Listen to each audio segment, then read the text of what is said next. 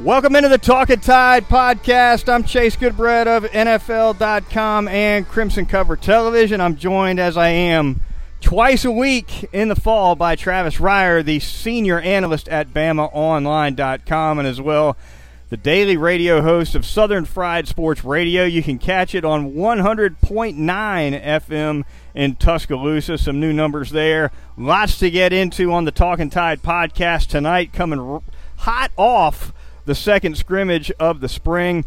Of course, you can get the Talkin Tide podcast at our web host at podbean.com and as well on various apps, including iTunes, Google Play, Stitcher, and TuneIn. And, of course, the Twitter feed is Talkin_Tide, TALKIN_Tide on Twitter. It's a great way to keep up with the drops as these podcasts are going to begin coming a little more fast and a little more furious for sure. And with that, we bring in Travis Reier, second scrimmage of the spring. Travis, as we know, this is kind of where the as Saban has said in the past, it's kind of where you start putting guys in the right seat on the bus and figuring out maybe who doesn't need to be on the bus for the 2019 season. Yeah, and they got some good-looking guys on the front of the bus. I think Saturday was more about sort of finalizing how you're going to fill those remaining seats from a depth perspective. Still had some competition going on. Obviously, weak side linebacker, which we're going to get into. A little bit of a surprise in some ways there on Saturday. And also that offensive line, trying to figure out exactly how this group is going to look guard to guard. We know who the tackles are going to be, but some quality options for the guts of that offensive line, I guess you could call it.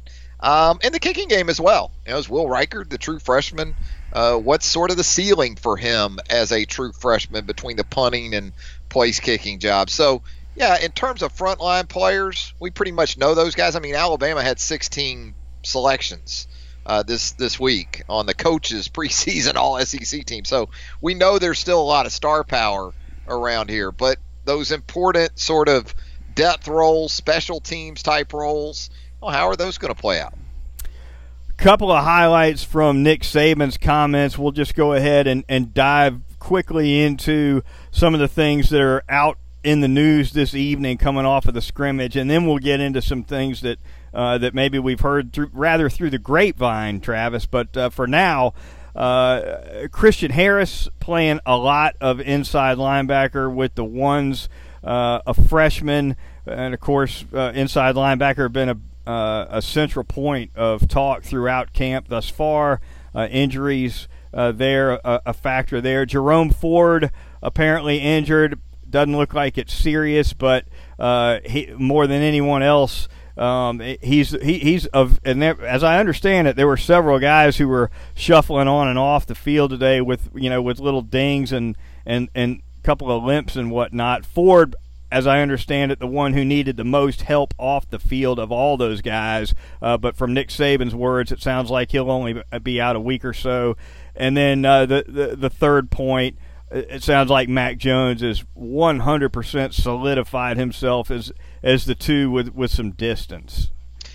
Yeah, and we'll start with Christian Harris because that was certainly interesting, going out there for the media viewing periods earlier on Saturday. And we had heard coming out of last week's scrimmage, really earlier in the week, that, look, this guy is turning some heads, more so in just his ability and talent. At 6'2", 244 pounds, as we knew coming in here, the Baton Rouge native was a guy that on the prep level, Chase, had played some corner. You just don't usually see that from guys at 6'2", 230 plus. But that was Christian Harris during his high school career at different times. So that made him an intriguing prospect in and of itself. That told you that from an athleticism perspective, he had the goods. Now, you wondered coming in not only as a true freshman, but as a summer enrollee. Remember, this isn't a guy who was around beginning in January and went through spring practice. You wondered about the time frame. Could he get up to speed? Well, apparently, with Josh McMillan going out, he was Mr. Dependable, right? You knew as a fifth-year senior, this guy knows the system. He's not going to bust things. He may not be as physically gifted as, say, a young guy like Christian Harris, but you trusted Josh McMillan. Well, that changed, obviously, when you lost McMillan to that knee injury a week ago today. So that opened the door. That opened the opportunities to pretty much everybody else outside of Dylan Moses. And, again, we go out there Saturday, we see Christian Harris. We didn't see that all week while we were out there anyway. I'm sure they had repped him with the ones, obviously. But what we had seen was Markel Benton with Dylan Moses. Then we get out there on Saturday, there he is, Christian Harris. And, based on what we could gather, based on Nick Saban's post-scrimmage comments, I don't think the narrative that Christian Harris may very well start the first game he dresses for at Alabama is going to go away anytime soon, Chase. Yeah, and you mentioned Benton. My understanding is that he didn't even get the second most reps at that position behind Harris today in the scrimmage. Not sure why or what may or may not be behind that, but as I understand it, Harris wasn't the only young guy to get a pretty significant look. Yeah, Shane Lee is the other true freshman that we had seen even in the spring, end up repping up with the twos. And, that is a guy in the last week that we've seen a little bit higher in the rotation than he was before Josh McMillan's injury. So, you wonder a little bit, right, for a guy like Benton, how much that window is closing perhaps, potentially. But with injuries being what they are, it could very well crack open again. The second-year guys are interesting to me. Ali Cahoe came in highly regarded after bouncing a little bit from Washington to Tuscaloosa last August. Jalen Moody was a 3-star, but a guy that you felt like and still feel like might very well have a high ceiling. So we're not going to call it, I'm not going to call it is over at this point for a lot of these guys, these other guys in the rotation. But you're right. It sounds like the young guys are in a pretty good spot right now when you talk about the immediate and big picture future at inside linebacker. The Jerome Ford injury, we'll jump there real quick. I believe at the top of the show I mentioned that according to Saban, this is a pretty short-term injury. However, Travis, as we know, the running back position, especially the way Alabama likes to rotate things, you can never have enough of those guys. You never know when one's going to go down. You never know when two of them are going to go down. Especially when a lot of them are, maybe playing special teams and whatnot, particularly toward the back end of the depth chart at that position. But Trey Sanders already out. Jerome Ford going to be back soon. But when you look at a depth chart of Harris and Brian Robinson, with Sanders out and now a hobbled Ford, what you definitely don't want to see is a hobbled, like an aggravation of a hobble for a guy like Ford, who you don't know if you'll have to count on or not. You just might. Yeah, here's the thing too. You've got two every down types, which is great at the top of your depth chart. You got a couple of 220-plus pounders, okay? Which means not only are they capable of doing everything Alabama likes to do in that offense with the ball in their hands, as you know, they're equipped. They're built in a way that in passing situations, they've got enough butt to pick up blitzes, right, at 220 or so. Well, Jerome Ford isn't 220, but he's in that 210, 215 range. Well, once you get past Jerome Ford, you're looking at Keelan Robinson, a true freshman who's listed at 184, and you've got a wide receiver / running back / even defensive back in Chadarius Townsend who goes 194. Now, I think Keelan Robinson and Chadarius Townsend, to an extent, would probably be okay catching it and running with it. But again, pass protection, things like that, that's where the concerns would come in, because you go away from these 210-plus backs down into the low 190s and 180s, Chase. So, that's where you got to be careful, especially with your top two guys and trying to keep them healthy. You've got questions about Jerome Ford as it is, although I continue to hear that there's some promise there.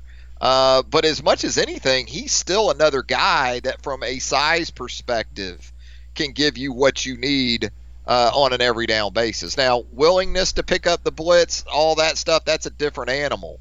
But it starts with, are you capable, first and foremost? The smaller the back in pass pro, the more often you see that cut block. And we've talked about this, I think, on a podcast or two before, but there's more value in that head-up block where you get somebody pretty much stonewalled. That cut block in pass pro and those sub 200-pound guys that can't really take on the head-on block, yeah. They like to cut them. But you know, those linebackers come and can pop up quick, Travis. Yeah, and they figure that out, you know, and they sort of anticipate that. If you've got a 190-pound back or 185 back in there in pass pro, that 230 Dylan Moses ain't worried about Chadarius Townsend, okay, picking him up in pass pro. You want to cut me? These guys are so athletic now, Chase. They can deal with that, whether it's, leaping it, hurdling it, whatever they got to do, just going Superman. Like, ask Trevor Knight about cut blocking Jonathan Allen right a couple years ago. Okay. How did that work out? It got there a little late and it didn't matter. So no, it goes back to more things, but yeah, you're happy that it wasn't worse, because the default mindset right now for Alabama fans, anytime there's buzz of an incoming from a scrimmage, it's doomsday, right? And look, Alabama fans have a reason to feel that way, but it doesn't sound like it's quite to that extent with Jerome Ford. Mac Jones, the quarterback, another kind of a keynote from Saban's comments today. Sounds like he's kind of something of a runaway as the number 2 guy behind Tua Tagovailoa, which perhaps shouldn't be surprising. He looked good at times last fall. He looked good in the spring. He came out of the spring the 2. He went into the fall as 2, and now he seems to be pretty entrenched. He does, and we've talked about Mac Jones, and give the guy all the credit in the world. He has obviously spent his time wisely in the large shadows of not only Tua Tagovailoa, but Jalen Hurts. He's been behind both those guys each of the last 2 years, but he's done his diligence, obviously, and he's made the improvements physically. You always figured that mentally, Mac Jones was going to be absolutely fine. We both know the program that he came from, so the preparation on the high school level, whereas the offense wasn't exactly what he was going to step into at Alabama, just the day-to-day expectations, right, of a football player coming from where he came from.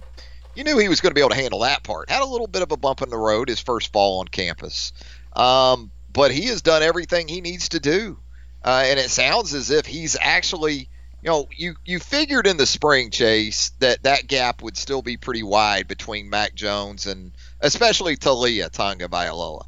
But you kind of thought in the back of your mind, well, once Tua gets on campus and starts to make some physical improvements of his own, gets a little more well-versed in the system and the speed of the play at this level, we'll start to see maybe that gap narrow a little bit. Doesn't sound like that's happened. Sound like Max, if anything's hit the gas even a little bit more, which, makes it even more interesting for a year from now, perhaps. And ask the question of whether or not Tua Tagovailoa and or Paul Tyson can close some of that margin during the upcoming season, because, as we know, might very well have a quarterback competition on our hands once again come March. The 2-quarter Tua performance is coming right back this fall. You're going to see, look, he had a lot of basically 2-quarter performances last year, 2+, and then you saw Jalen Hurts come right in there, and you're talking about a former SEC Offensive Player of the Year. Nick was still going to get him his reps and make sure that that they had some offensive packages that were well oiled with Hurts at the helm. But Mac Jones obviously being far less game experience than Hurts would have been a year ago, you can only assume that Nick Saban's going to look at a 5-touchdown lead as more than enough to start repping a guy that you could need this year and will for sure need next. Yeah, and the beauty of it is with the 4-game redshirt rule, you can get Talia in there easily. I think that Talia will probably play in more than 4 games, if I had to guess, barring injury. Even with Mac Jones solidified clearly as the number 2, you might even see Paul Tyson this year. That 4-game redshirt rule coming into effect last year really gives you some nice flexibility. But yeah, absolutely. From Mac Jones' perspective, I don't know if they're at the point yet where they feel so good about Mac Jones that they're gonna kind of script him into some stuff early in games. I don't see that happening. But I also don't think there's going to be any hesitation at all once things are fairly well under control to go ahead and get him out there. Yeah. You're listening to the Talkin Tide podcast at podbean.com, also iTunes, Google Play, Stitcher, and TuneIn. The Twitter feed, Talkin_Tide, Chase Goodbread and Travis Reier with you for a little while, recapping the second and final scrimmage of the fall for the Alabama football team. We're going to thank a couple of sponsors right now before we dive into a few more scrimmage topics that maybe weren't part of the press conference. But we'll start, Travis, like we always do, North River Dental Associates and Dr. Jack Smalley, former Alabama football player, the finest dentist in Tuscaloosa. He's over there at 1100 Fairfax Park off McFarland Boulevard. Short waits in that waiting room. Whatever your dental needs might be, they can take care of it with a highly professional staff, from porcelain veneers to teeth whitening, endodontics, oral surgery, cosmetic dentistry, laser dentistry, you name it, any kind of dentistry you need, Dr. Jack Smalley will get you taken care of. He's taken care of my teeth and my family's teeth, Travis's and Travis's family's teeth as well for a long time, and they do a super job over there. The phone number 752-3506, or go to northriverdentist.com on the web for an appointment. And with those healthy teeth, I'm going to give you a couple of great places to put them to good use. First, we'll talk about your breakfast options. Not just breakfast options, but outstanding brunch as well. Lunch, you got it. Each and every day there. At Brick and Spoon, downtown Tuscaloosa in Temerson Square. Top 10 breakfast in the United States at Brick and Spoon, according to travelandleisure.com. You can get that all-American. It's the classic American breakfast, 2 eggs. I like mine over medium, but they'll cook them any way you like them. Grits, bacon 2 ways. You get the Canadian bacon, you get the traditional bacon, and an outstanding cat head-sized biscuit to sort of finish that all off. And if you're a Bloody Mary fan, then they've got you hooked up. They've got that build your own Bloody Mary, which you can essentially turn into a meal in and of itself. Great stuff. Brick and Spoon, downtown Tuscaloosa at Temerson Square. Also want to tell you about our great friends in downtown. If you're talking about pizza, okay, and Goodbread and I were just in there this past Friday for lunch. Heat Pizza Bar, downtown Tuscaloosa. This is at Government Plaza. You know where it is. Great pizzas, outstanding pizzas. The personal favorite is that Thai chicken pizza, but you're not going to go, look, a simple cheese pizza is going to knock your socks off at Heat Pizza Bar. They got the margarita as well. So many great options, specialty pies, and they run specials every night, so be sure to check those out. I don't miss the $7 Thai chicken pizzas on Tuesday. Full bar. They got that Bon Voyage cocktail with the muddled strawberry, muddled basil, a little rum in there. Yeah, that's just what you need on a Monday or any day of the week, really. Heat Pizza Bar, downtown Tuscaloosa at Government Plaza. All right, the Talkin Tide podcast at podbean.com rolls on. Chase Goodbread and Travis Reier with you, recapping Alabama's second and final preseason scrimmage of 2019. Travis, some thoughts over the next few minutes before we close things out. Maybe some things you've heard buzzing around the scrimmage over at Bryant-Denny Stadium today. As we know, as soon as that scrimmage breaks, there's always a songbird or two with tidbits of info. Yeah, the offensive line's probably something we needed to touch on as well, Chase, especially the interior there. when you look at guard to guard. And during the practice week coming out of that first scrimmage, we saw during media viewing periods multiple combinations, which tells you there's still healthy competition going on there. I think at center, Chris Owens looked like he missed a little bit of time during the week, so you wondered about his status at particular stages of the practice week. During the media viewing periods today, or on Saturday, we saw Chris Owens with the first group at the center position. Evan Neal, another of those true freshmen that we don't talk about enough, but at 6'7", 360, he's really hard to miss out there. And it looks like Evan Neal is a real candidate to start his first game as a member of the Alabama Crimson Tide, possibly at left guard. Now, what you don't know is Matt Womack, another guy, seems to have been limited this week. On the practice field, even for Saturday's scrimmage, the second scrimmage. So, how does the veteran factor into that first team still?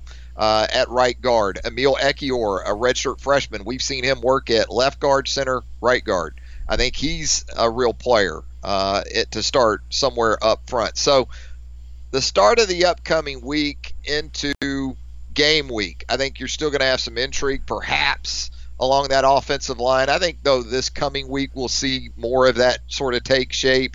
Landon Dickerson, the grad transfer from Florida State, we've seen him at guard, we've seen him at center. Nick Saban really feels good about that group, as he should, because regardless of who they line up from guard to guard, and this is without Deontay Brown until the last game of September, by the way, they're going to be good. I think they're going to be physical. They're obviously going to be very large. And so I'm interested to see how that sort of finalizes itself for now until Deontay Brown is able to go again in that last game in September. And then you also had the kicking game. We talked about it a little bit earlier. From what I understand, it was kind of more of the same from Will Reichard on Saturday, especially from the place kicking standpoint. Seems to be more of a question of how much is he legitimately involved in that punting competition. Could he win that job to go along with the place kicking? So we're talking about some freshmen at the weak side linebacker position, but it sounds like offense, kicking game, all three phases, you're going to have some fresh faces making big impacts. I heard 3 field goals of 40-plus for Reichard in scrimmage number 2, coming off a strong scrimmage performance a week ago. That looks like a runaway and music to the ears of Alabama fans, Travis, if this guy kicks in games like he's kicked in scrimmages. Yeah, and you saw it even back in the A-Day game. He was very good. That's exactly what they had hoped for. At a minimum, they were certainly expecting Will Reichard to push Joseph Bulovas, the incumbent. But it sounds like Will Reichard has gone above and beyond that with the place kicking. Maybe they break that up in terms of field goal, extra point, and kickoffs between the two. Maybe Reichard handles all of it. But again, from the punting perspective, it'll be interesting to see if Skylar DeLong reasserts himself there. And even if he does, again, with what Reichard's capable of doing as a punter, the leash on Skylar DeLong, if he does come out on top in the punting competition, I don't suspect it'll be very long. Josh Jobe, the cornerback, who's going to be a critical factor in this Alabama defense this fall, Travis, I don't think there's any question about it. I understand he had a outstanding scrimmage today, and with Surtain playing a lot in that star role, Jobe's performance is, if you name 3 guys on the entire starting defense against Duke who are 3 to keep an eye on in terms of where this unit is at as a whole, he'd probably be one of the 3.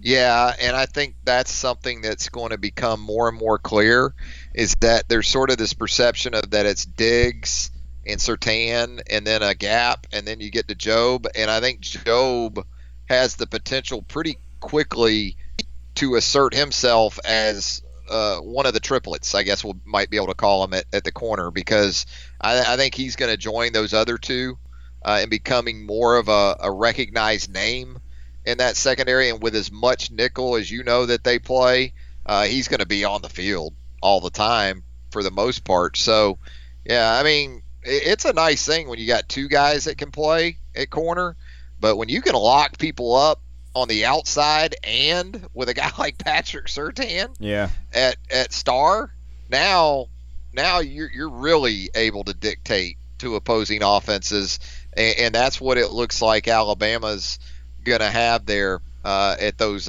corner and star positions, Chase. Josh Jobe, too, I like that he brings a physicality to the position and a little bit of an edge out there. There's nothing soft about Josh Jobe's game. Yeah, notched an INT today, as I understand it. Yeah. So he'll be fun to watch in September, no doubt about it.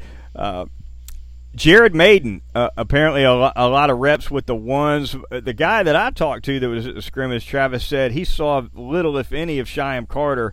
And we know that several guys were held out for just precautionary reasons or whatnot. Terrell Lewis, Saban mentioned today. There's no telling who they decided to take the gas pedal off of. Maybe Raekwon Davis. Yeah, maybe Carter was one of them. But apparently Jaron Maiden got lots of work with the ones in the nickel. Yeah, that's consistent with what we've seen and heard to this point. And it's interesting because the anticipation was for those two guys, especially at that safety opposite, kind of the middle of the field safety role, with Xavier McKinney playing up in the box at the money position in the dime as much as he does. Who would sort of take over that role? And I still think we're going to see plenty of Shyheim Carter regardless. When they go dime, I think we're definitely going to see Shyheim Carter. But you got to give some credit to Jared Maiden. I don't know. I certainly didn't anticipate it coming down to game week and sort of wondering whether or not it would be Carter or Maiden because of how much we saw Carter a year ago. But Maiden played some important snaps himself last year. And from what you understand, what you hear, he's made some nice strides. But I think regardless, again, they feel good about their top 6 or so guys. Where it gets a little dicey, and it's not because of talent, because when you get to that new group of guys like Jalen Armour Davis, who's actually a redshirt freshman, hurt his knee last fall in pregame warmups before a game. It looks like he's come back nicely. They added guys like Brandon Turnage, Scooby Carter. They've got some really talented freshmen. Jordan Battle at the safety position, DeMarco Helms. But there is a pretty big drop-off in terms of football played at this level once you go from that top 6 to that next 6. Final thoughts on the scrimmage, Travis? Anything else you think is worth hitting on before we close this edition of Talkin Tide? I about hit on all the points I can that I was able to come up with in kind of the aftermath hours following that hot workout today. Yeah, I think we're good. I think sort of a continued monitoring of some injuries on that defensive line with DJ Dale out for Saturday scrimmage. Know what you got in Raekwon Davis, so no need to push that topic, that issue. LaBryan Ray coming off an injury of his own, and how does he sort of transition and transform into more of an interior pass rusher in his third year in the program? And if he doesn't really do that, who are some of the candidates? I think there's a couple of those. We talk about DJ Dale, but Justin Aboigbe, in time, Byron Young, I think, is going to be an absolute beast. There's still some things up front defensively, sort of like the offensive line. You don't know exactly how it's going to play out, maybe, but you still like the prospects for that group because your eyes tell you that there is a wealth of extremely talented, if young, individuals in that mix. And there you have it. That'll be it for this edition of the Talkin Tide podcast. Stick around. We're going to be podcasting twice weekly once we get into game week. So very quickly sneaking up for sure on that Duke game for the Crimson Tide to open the season. Enjoyed the podcast here tonight with Travis, and look forward to the next one. Once again, get it at podbean.com, iTunes, Google Play, Stitcher, and tune in the Twitter feed, Talkin_Tide. We'll talk to you next time right here.